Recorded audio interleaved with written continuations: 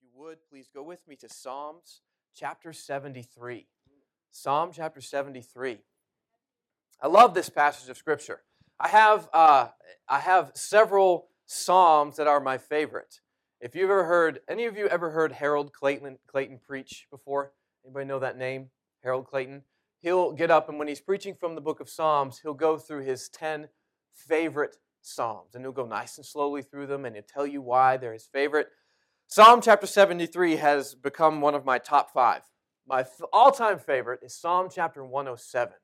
Oh, that men would praise the Lord for His goodness and for His wonderful works to the children of men. Psalm chapter 73 is a psalm written by the musician Asaph. He was a man that was tasked with leading worship in the coronation of the temple and in daily worship in the temple as well.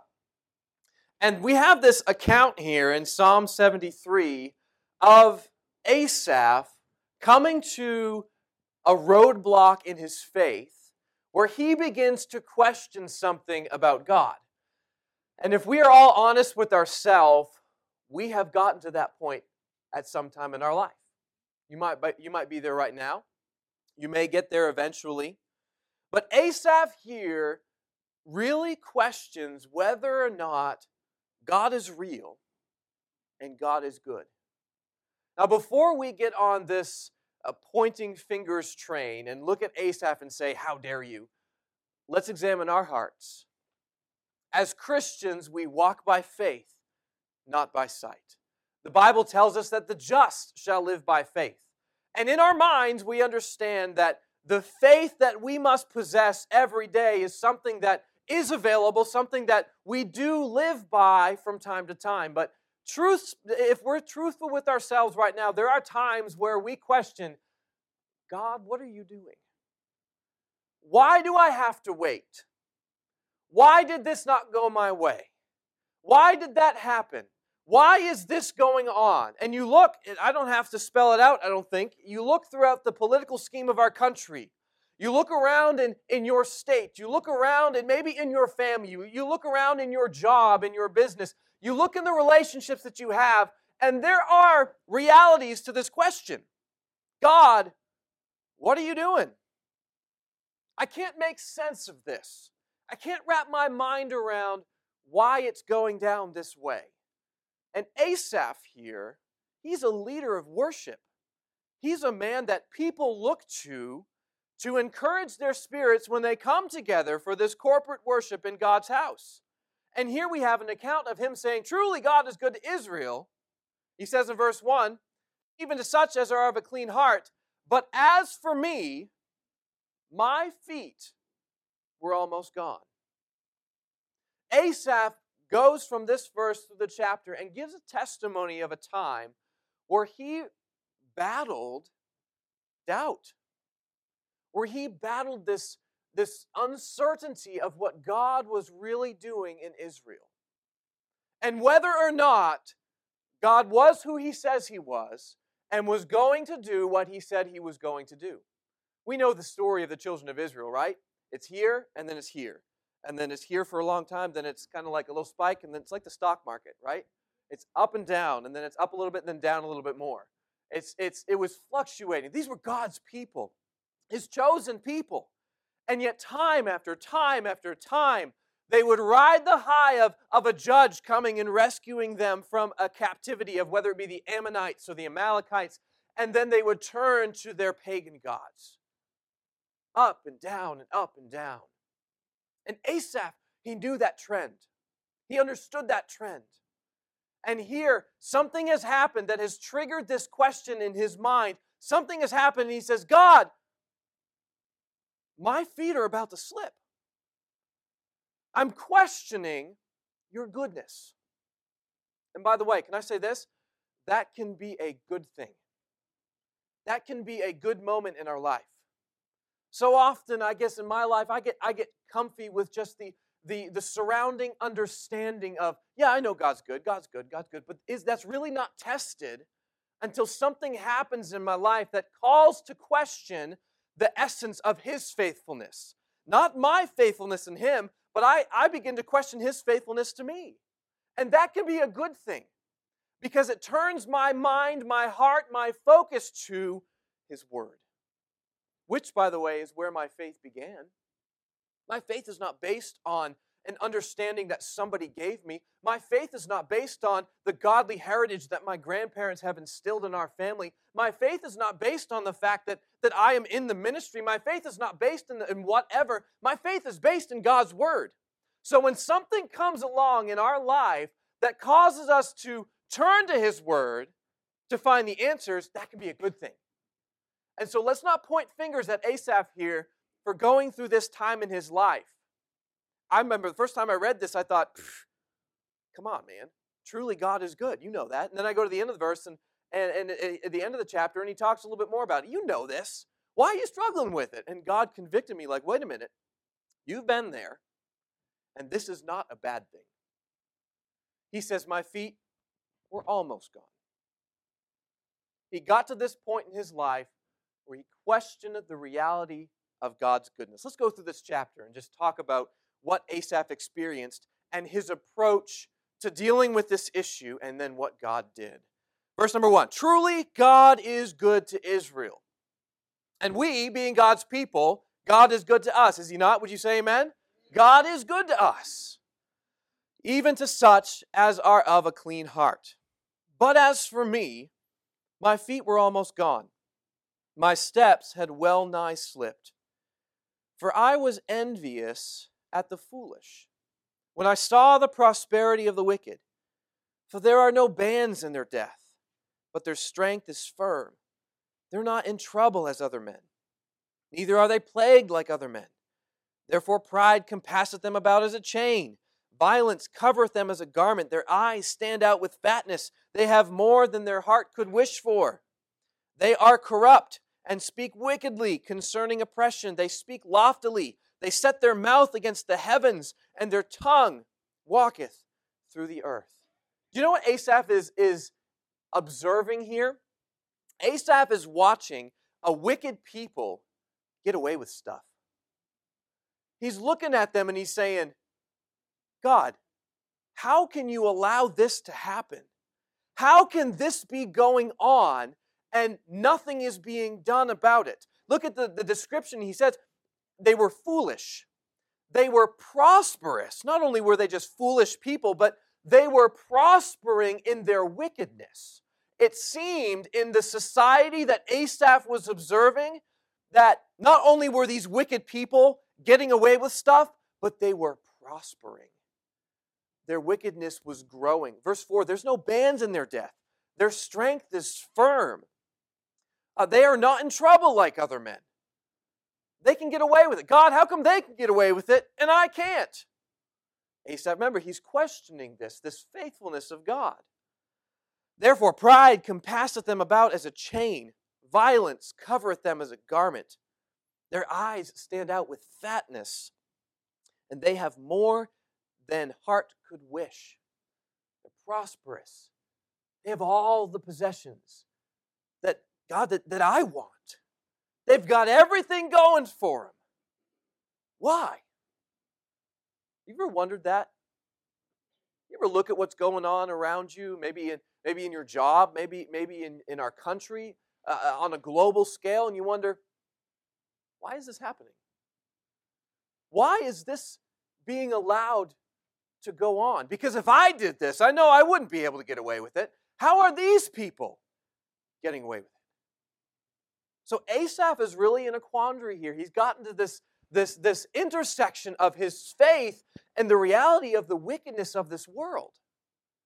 And he's questioning, God, I know you're good, but why are your people in this constant up and down scenario of blessing and trial and tribulation and judgment, and all of these other people are doing far worse, and it's like they're prospering? Why is that? Keep going, verse number 10. He observes something else. He observes the wicked.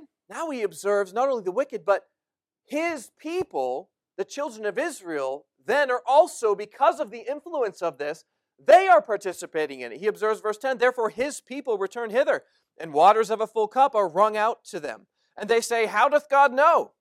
And is there knowledge in the Most High? Behold, these are the ungodly who prosper in the world. They increase in riches. Verily, I have cleansed my heart in vain and washed my hands in innocency. He observes the wicked. He sees what's going on, but then he sees a group of people, a group of God's people, the Bible says his people, a group of God's people who then begins to identify themselves with the path of the wicked. They have veered because they see the prosperity of what an ungodly society is involving themselves in. And so not only do we have the wicked that's prospering, but now we have in a church an ungodly, unbiblical approach that people are saying in verse number 11, how doth God know? And is there knowledge in the Most High? Look, God, they're not getting judged, so why can't we do this? And there's an influx of worldly influence amongst God's people. Again, I don't think I have to spell this out. The church today is under attack. God's church is under attack. By what? By a watered-down version of the gospel. It's called the prosperity gospel. Come as you are, leave as you were. Come to Jesus. Experience Jesus. And by the way, He does accept us, amen. He does accept us in His grace, but there is a prosperity gospel that's being preached void of repentance, void of true Scripture, void of the gospel. And really, it's a slap in the face to our Lord and Savior, Jesus Christ. It's a slap in the face to His sacrifice on the cross. If that type of a gospel was possible, then why would God have to send Jesus to die the horrible death that He did and expel every ounce of His blood for you and me if it could be so approachable in your own terms, in my own terms? There's one way. Jesus saith unto them, I am the way, the truth, and the life. And what's happening in our world today is Satan is taking about a 5% lie and mixing it with the 95% truth. And these churches are packed with people that are dying and going to hell because they do not have the gospel of Jesus Christ. Asaph steps back and he says, I'm seeing it. The world is beginning to infiltrate God's people. You know, people look at a church that takes a stand for what's right and they say, oh, you're legalist. You ever heard that before?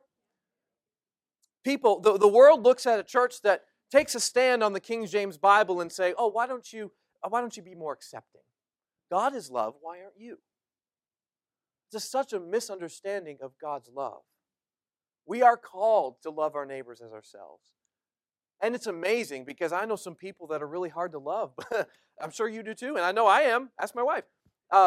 We all can be hard to love, but God's love is what makes that possible. And so there is love. God is love. God is acceptance. God is grace. But what's happening is in our churches, there is an infiltration of worldly influence, and all of that is being watered down. Instead of allowing God's word to lift us up to God's plane, men are trying to bring God down to our level. And all these trendy sayings and trendy churches, and it's not good. It's not good. Now, I'll be honest, we could come to an independent fundamental Baptist church, sit in the pews, listen to preaching, and be going to the exact same hell that people that are going to these prosperity churches are as well. It's not about what church you go to. I hope you understand that. I hope you're okay with walking the street with Methodists one day, the streets of gold, because that's going to happen. It's not all Baptists that are going to heaven. It's the blood of Jesus Christ that gets us there. But Asaph is observing there's an infiltration of worldly influence in the church. And I'm thankful to be at a church where that's guarded against. Aren't you? Pastor Lytell has been used by God to protect this church. And God has sheltered this church. But it's very easy to lose. definitely something worth fighting for. And Asaph observes this. And then he says in verse number 13, if they can do this, and God's people are turning, then verily I have cleansed my heart in vain, and washed my hands in innocency. For all the day long have I been plagued and chastened every morning. I can't get away with anything, pretty much. I try that, I'm plagued. I try this, I'm chastised. I try that, God, I can't get away with a single thing, so it must be in vain. If I say I will speak thus, behold, I should offend against the generation of thy children. He's gotten to this personal conflict where he does not know why. He's questioning why. God, I know you're good, but why is this? I love 16 and 17. When I thought to know this, it was too painful for me. Can you read the next few words with me? Until I went into the sanctuary of God. Keep going. Then understood I their end. You know what happened? This is the exciting part. You know what happened that turned his perspective? He went to church. He walked into church. And just by going and approaching, worshiping God, he said, okay, now I get it. It wasn't like the whole thing was spelled out for him, but there was something about centering his focus on the worship of God and coming collectively into God's house that kind of calmed his fear, that secured his question. He no longer doubted. I looked at the evil. I looked at God's people. I looked at all of these things that are happening, and I saw them all getting away with it. And I did not understand why until I went to church. Then understood I their end. Verse 18, surely thou didst set them in slippery places. Thou castest them down into destruction. How are they brought into desolation? As in a moment. They are utterly consumed with terrors. As a dream when one awaketh. So, O Lord, when thou awakest, thou shalt despise their image. Thus my heart was grieved, and I was pricked in my reins. So foolish was I, and ignorant. I was as a beast before thee. Nevertheless, I am continually with thee. Thou hast holden me by my right hand. Here's the correction, right? The correction that Asaph experienced. He's questioning God. But he went to church, and he understood the end of their ways. They were in slippery places. Slippery places. Destruction. Look at the terminology that is used to describe the wicked's future. Slippery places. Destruction. Desolation. Consumed with terrors. All of these things are a sure end to the wickedness that is in this world. You look around you and you see it. You go throughout the day and you hear it. You watch it. Know this. There is coming a day where that will definitively end. And by the way, it's not going to be pretty. And it's not going to end in 2024, by the way. It's not going to. It's not going to end in 2022. You see, so often we attach our hope of solving the world's problems with, oh, if I just got a new boss, then everything would be fine. Right? If I just went to a new church, we wouldn't have these problems. If I just had married someone else, this wouldn't have happened. And we could fill all of this in our lives. If such and such hadn't happened, if this person wasn't in leadership, if that, and we go through this really what we're doing is we're imposing stress upon ourselves by saying, if none of this had happened, then that would have solved everything. But that is not the end. Because as long as Satan has reign in this world, there will be wickedness. There will be foolishness. And he's not going after the world necessarily. He's got them. He's going after God's people. Why? You and I can't lose our salvation. Are you thankful for that? But he can limit our influence. He can come after me, and he can get me to make this decision, to go this way, to do this. And what it does is it limits my potential for drawing others to Christ through my testimony. He's coming after us. So our solve all is not associated with some happenstance that happens in our life or in our country. That's not it. There is coming a day when all of that's going to end. The trump's going to sound. We won't really know what's going on in here. The trump's going to sound, and we're out of here.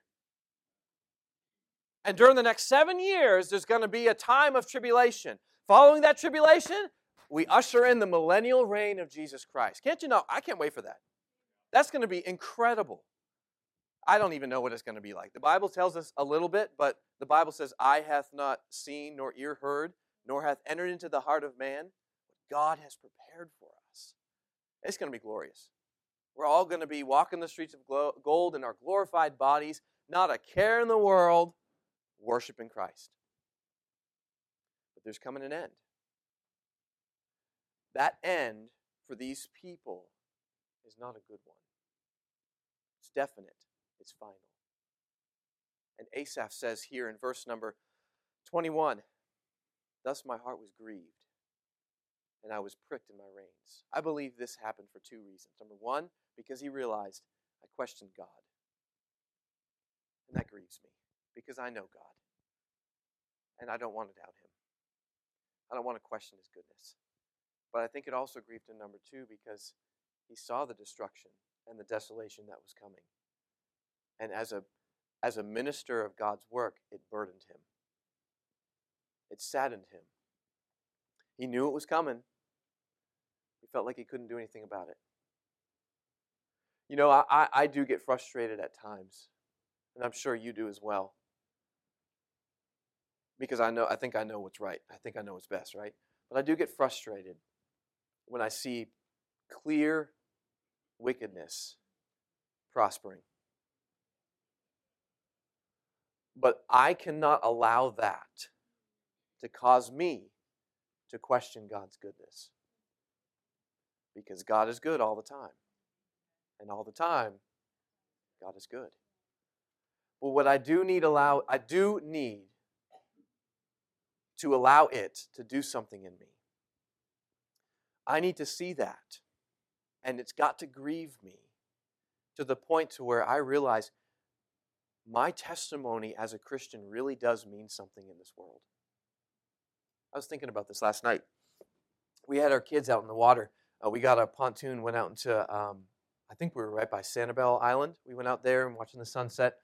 And we hooked the music up to the Bluetooth and just playing a bunch of songs and all singing. I've got a playlist on my phone that we're singing through a bunch of songs.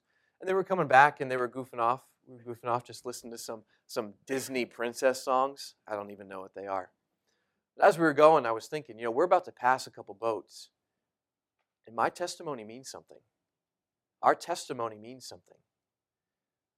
They wouldn't know a difference if we just kept going through playing these silly songs, but they would see a difference if we started pumping a song about the cross, a song about the blood, and we blared one. I'm pretty sure I looked around. There were no boats near us, but I don't care. We were playing that song so loud. You know what? It was because our testimony matters. Our stand for Christ matters. The wickedness that we experience in our country and our world today needs someone to stand for what's right. And that someone is God's church. That someone is those who, like Asaph, recognize that the answer is found in God's house. The answer is found in God's word. And in verse number 23, "Nevertheless, I am continually with thee."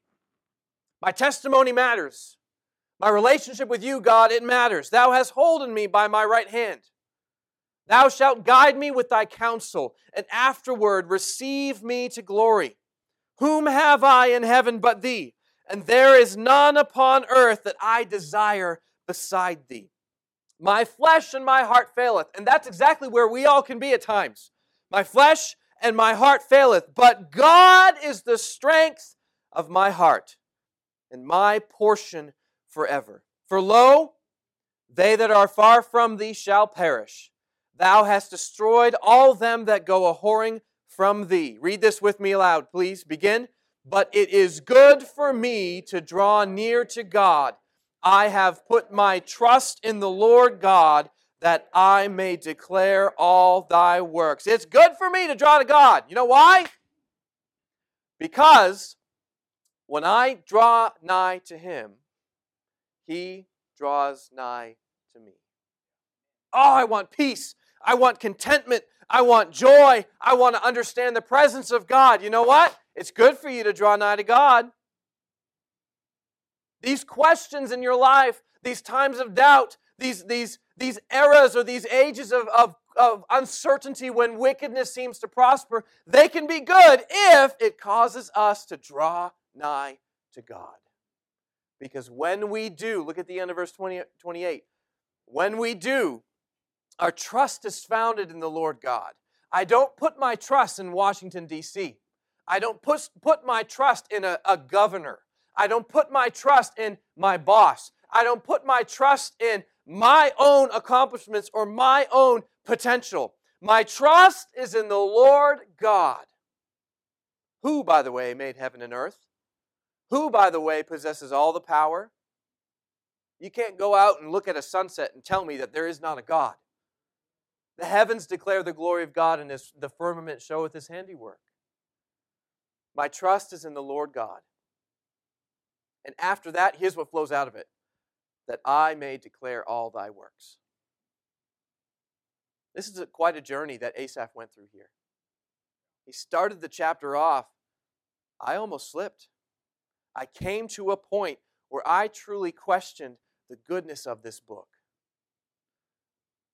But I ended up realizing there's nothing better for me than to place my trust fully and firmly in the blood of Jesus Christ.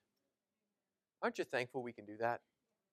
Because I don't know about you, but there just seems to be fewer and fewer things that I can trust these days. But you can trust in God. He never fails. Let's declare His works. Lord, thank you so much for your word. Thank you for the time that we can spend in it.